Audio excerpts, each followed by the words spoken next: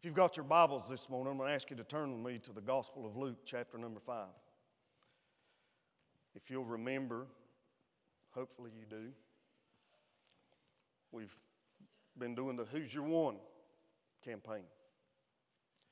Hopefully you've got your Who's Your One card with you this morning. We've been talking about this for some weeks now.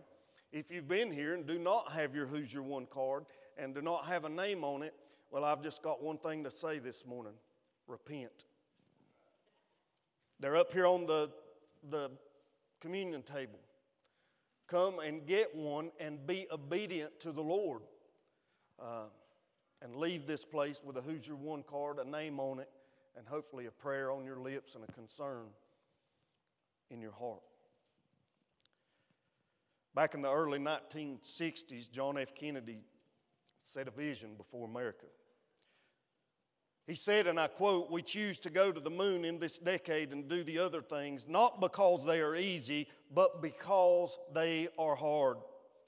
Because that goal will serve to organize and measure the best of our energies and skills, because that challenge is one that we are willing to accept, one we are unwilling to postpone, and one which we intend to win." Of course, we know that within that decade, John F. Kennedy's prediction, his challenge, came to pass, and NASA succeeded in putting a man on the moon. Now, this was a huge undertaking. Nothing like this had ever been tried before. How did it take place? Well, I believe the key was that NASA had a mission. You see, their mission wasn't to go to Mars. Their mission wasn't to see how many times that they could orbit the Earth or put a rocket ship into space, but their specific mission was to put a man on the moon, and they did not vary. They did not turn to the right or to the left from that mission, and they were able to succeed. Well, it's easy for us to get caught up in the idea of missions, but then turn to the right hand or turn to the left. We get caught up in programs and people's comfort and people's ideas of styles of worship that we're supposed to do, and we forget that Jesus has left us with a specific mission, and we should not turn to the right or to the left. Let me just illustrate that this morning. I want to do this, and I'm going to move on quickly. Did you see Charles or hear him say amen when that Carolina thing come up on him? Well, everybody in here knows that Charles is a Carolina fan. So I'm going to use a sports analogy there, Mr. Charles. You've heard me do this before, but it's just so apt I got to do it again. I hear people all the time, they'll be watching sports and they'll say, "Man, we beat them. Man, we really socked it to them." And I'm going to just pick a team, the New York Giants. And they'll say, "Man, we're going to be playing in the Super Bowl next week." And I say, "You ever been to New York?" No. You ever been to the stadium? No. Have you ever stepped foot on a football field? No. Well, how are we going to do anything? Well, I'm going to tell you what. In churches all across America, there's people that are sitting there with that same idea. They don't want to get off the sidelines and actually get into the game and adopt that mission. I talked to a lady just last week, and she was thinking about leaving her church, and she said something like this: "Well, they're just trying to reach those young people, and they don't sing the hymns anymore, and it's all this old contemporary music." And I said, "Well, please don't come to our church, because you'll bring that negative attitude and ruin what we got going on. It ain't about me. It's about the mission that God has set us out to do." We're going to read about that this morning. It's time to get off the sidelines and everyone get in the game. And you thought I wasn't kidding when I said if you don't have a Who's Your One card and you've not put a name on that thing and you're not praying for that person and you're not making plans to reach out to that person, you're on the sidelines and you're not in the game. And the challenge this morning is to repent and get that thing right with God. Well, in this story, Jesus, in the first year of his ministry, he's preached the Sermon on the Mount. People are following him everywhere he goes. He's come to Capernaum. He's surrounded by these big crowds. He's teaching inside a home, and this home is packed with people.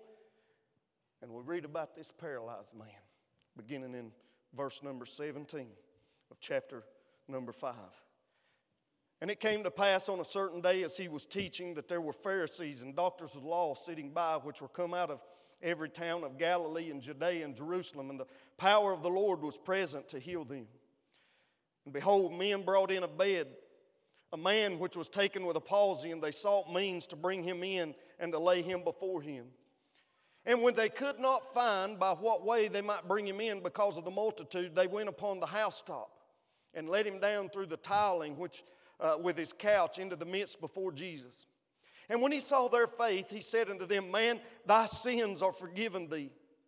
And the scribes and the Pharisees began to reason, saying, Who is this which speaketh blasphemies? Who can forgive sins but God alone? But when Jesus perceived their thoughts, he answering said unto them, What reason ye in your hearts? Whether it is easier to say, Thy sins be forgiven thee, or to say, Rise up and walk. But that ye may know that the Son of Man hath power upon earth to forgive sins, he said unto the sick of the palsy, I say unto thee, Arise, and take up thy couch, and go into thine house. And immediately he rose up before them, and took up that whereon he lay, and departed to his own house, glorifying God. And they were all amazed, and they glorified God, and were filled with fear, saying, We have seen strange things today. Just 3 or 4 quick things about this passage. Number one, these men were on a mission, driven by love. You see, they had a friend here that was in need. They had a friend that could not help himself get to where he needed to be to receive what he needed to receive. So they set out on a mission. You see, mission ought to drive us. When I was in the Marine Corps, one of the main things that they taught, the most important thing is the mission. If necessary, you sacrifice all to accomplish the mission. Well, church, God has given us a mission. What is that mission? To make disciples. We receive that directly from the lips of the Lord Jesus Christ. Jesus had a mission statement. In Luke chapter number 19, for the Son of Man has come to seek and to save the lost. Well, that goes along with making disciples. So that mission statement ought to be our mission statement. And if we're here for any other reason, if we look to be obedient in any other way than to make disciples, if that is not the center of our focus and our mission, we're headed to the right and we're headed to the left, and we need to come back to the center and focus on the mission. You see, these men were on a mission driven by love. Well, my question is, what drives you? What things spiritually has God put in your heart that you long to see come to fruition in your lifetime? Do you have kingdom dreams, such as people coming to faith in Christ? Listen, we could tear down this building this morning and burn it to the ground. We could never meet back up on top of this hill in this beautiful place and this cool, with all of this cool air conditioning around us. But we could still be the church fulfilling God's mission as long as we keep our eyes on what's important. Number 2, these men encountered an obstacle that threatened to stop them. You see what the Bible says right there? They were on a mission. They had a friend. They were concerned about that friend. They realized that friend had a need, and they were going to get him to the person that could meet that need, but the house was so crowded. They brought in a bed, a man which was taken with a palsy. They sought means to bring him in, to lay him before him. And when they could not find by what way they might bring him in because of the multitude. Hey, they ran into a problem. There was an obstacle that got in their way. As we read this story, we can sense the urgency of this man. Perhaps he had seen Jesus before and they just couldn't risk him getting away one more time without laying eyes on this man and this man receiving from him. I don't know all of the details, but what I do know, they were trying everything to get him to Jesus. They ran into an obstacle. Now, when we run into obstacles, oftentimes what do? We turn around and we go the other way. The least little difficulty, listen, I work so hard. My job's got me so busy. My children got to play all these ball games. All of these obstacles that come our way. And we let those things stop us from keeping laser focused on the mission, which ought to be getting people to the Lord Jesus Christ. Well, they didn't let that stop them, did they? Can you imagine? They were willing to tear the roof off of somebody's house that wasn't their own to get this man to the Lord Jesus. Here's the God of the universe in a powerful meeting with the scribes and the Pharisees and the religious rulers. They didn't care about none of that. They were willing to take whatever risk it was, whatever was necessary to get this man to the place that he was willing to be. And oftentimes we're not even willing to risk getting up off the couch and turning off the TV so that you know how I know that every Tuesday at 5 p.m. Most Tuesdays, we've had some obstacles here in the way recently, but we got all these people sitting in here on this Sunday morning. We do this thing called 2020 when we go out into the community and we try to share Jesus, and we have 5 show up. We're lucky. Amen. Amen. If you can't say amen, you ought to say ouch. You see, these men encountered an obstacle. And because they were on a mission, they were not going to let that thing stop them. They were going to get him to Jesus any way they could. And our mission this morning ought to be to pick that one, to pray for that one. And listen, be willing to do whatever it is, whatever it takes, rip the roof off of the place, tear the building down, to get that person to the Lord Jesus Christ, because he's the only thing that's going to help this world, one person at a time that needs him. Amen and amen. Hey, if you won't say amen, I'll say it myself. The world needs Jesus, and we've got him, and we ought to give him to the people that need him. These men encountered an obstacle, but they didn't care. They wasn't going to let that stop them. Hey, they was going to rip the roof off the place if it needed to take place to get this man to Jesus. Well, they laid him down there, and you know the story. These men, not only were they on a mission, they were willing to overcome obstacles, but they had an expectation that Jesus was going to do something that was driven by faith. Listen, the Bible says right here, they could not find by what way they might bring him in because of the multitude. They went upon the housetop and let him down through the tiling with his couch into the midst before Jesus. And when he saw their faith, not only were they willing to do whatever was necessary, they were willing to exercise their faith.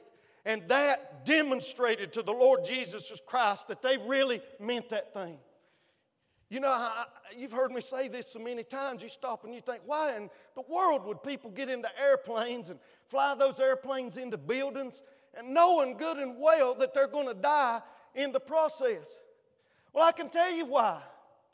They mean that thing. In the world, we say, why in the world are we not having an impact?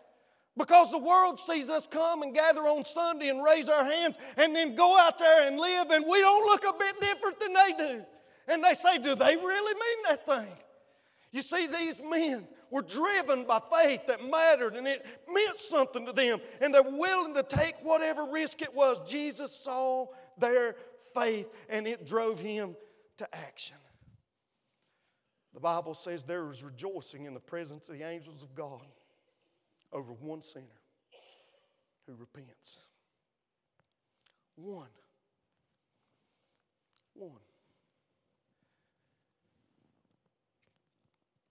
Would you like to see some rejoicing in heaven? You're one. You don't have to win 10,000, just one. And the angels will rejoice. That's what the Word says. There's rejoicing in the presence of the angels over one sinner who repents. Now, somebody did a study some time back, and all the people that Jesus healed, there's roughly 40. But out of that 40, 34 were brought to Jesus. They didn't come on their own. They were brought. Now think about that. They were brought. They weren't invited.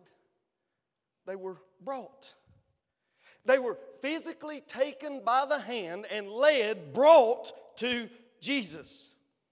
Now we've got a lot of activities that invite people to church, do we not? We put things out there on the sign. We send out flyers. But they don't come for the most part. Well, 6 out of 40 roughly is what the Bible ratio is. So what can we do to overcome that? Don't invite them. Bring them. Say to that person, will you come with me to church? Now, I want to do that one more time. Did you get that? Not will you come to church. Will you come with me to church? So that means get up in time to go pick them up, open your door, get in, let them ride in the front seat. If they're like Shane, they get car sick in the back seat. Hey, will you come with me to church? Bring them to church. Don't invite them to come to church, but say, hey, will you come with me to church? Well, that's what these men did, didn't they? They brought their friend to Jesus. They didn't say, hey, Jesus is over there preaching in some house. If you can get to him. Oh, no. They were willing to do whatever it took to bring their friend to the Lord Jesus. Well, I'm going to close with this. When these men did this, so they had a mission. They weren't going to let no obstacle stop them. They brought their friend to Jesus. They experienced far more than they ever dreamed could take place. You see, like us, they thought this man's problem was that he was paralyzed. But Jesus understood that his real problem was that he needed to be forgiven of his sins. He took care of the most important problem first. Oh, but they still got the healing. You see, the friends did all of this. They saw Jesus forgive the man and then heal the man. And in verse 26, it said, and they were all amazed and glorified God and were filled with fear, saying, we've seen strange things today. Church, I'd like to get on a mission to see some strange things today. I mean, things that blow our mind, that go far and above and beyond what we could hope for and all that we could ask and even what we could think. But if we're going to see those strange things and we're going to experience more than we could ever hope, we're going to have to get on a mission. Listen, there's going to be obstacles. Hey, the devil may put things in your path to try to stop you, but we got to be willing to do whatever's necessary to get that person to Jesus, whatever it takes. And by faith, believe that he can forgive them. Believe that he can heal them. And I believe if we do that, we can experience far more than we ever expected. There was a young salesman. He had just lost a major sale, and, well, he'd really counted on that bonus because he had a family. It fell through and he was upset. So he called up an old friend and a mentor who was a marketing manager in a big business, very successful. He shared his frustration with him. And, well, he was looking for some guidance and maybe just somebody to throw a pity party with him. I don't know. In the course of the conversation, the young man shrugged his shoulders and said, well, I guess you can lead a horse to water, but you can't make it drink. The marketing manager smiled and looked at the young man and he said, son, your job's not to make them drink. Your job's to make them thirsty. Well, church, the Bible says we're to be salt. And salt makes people thirsty. And listen, if we'll be salt like Jesus commanded us to be, they'll be thirsty for the living water.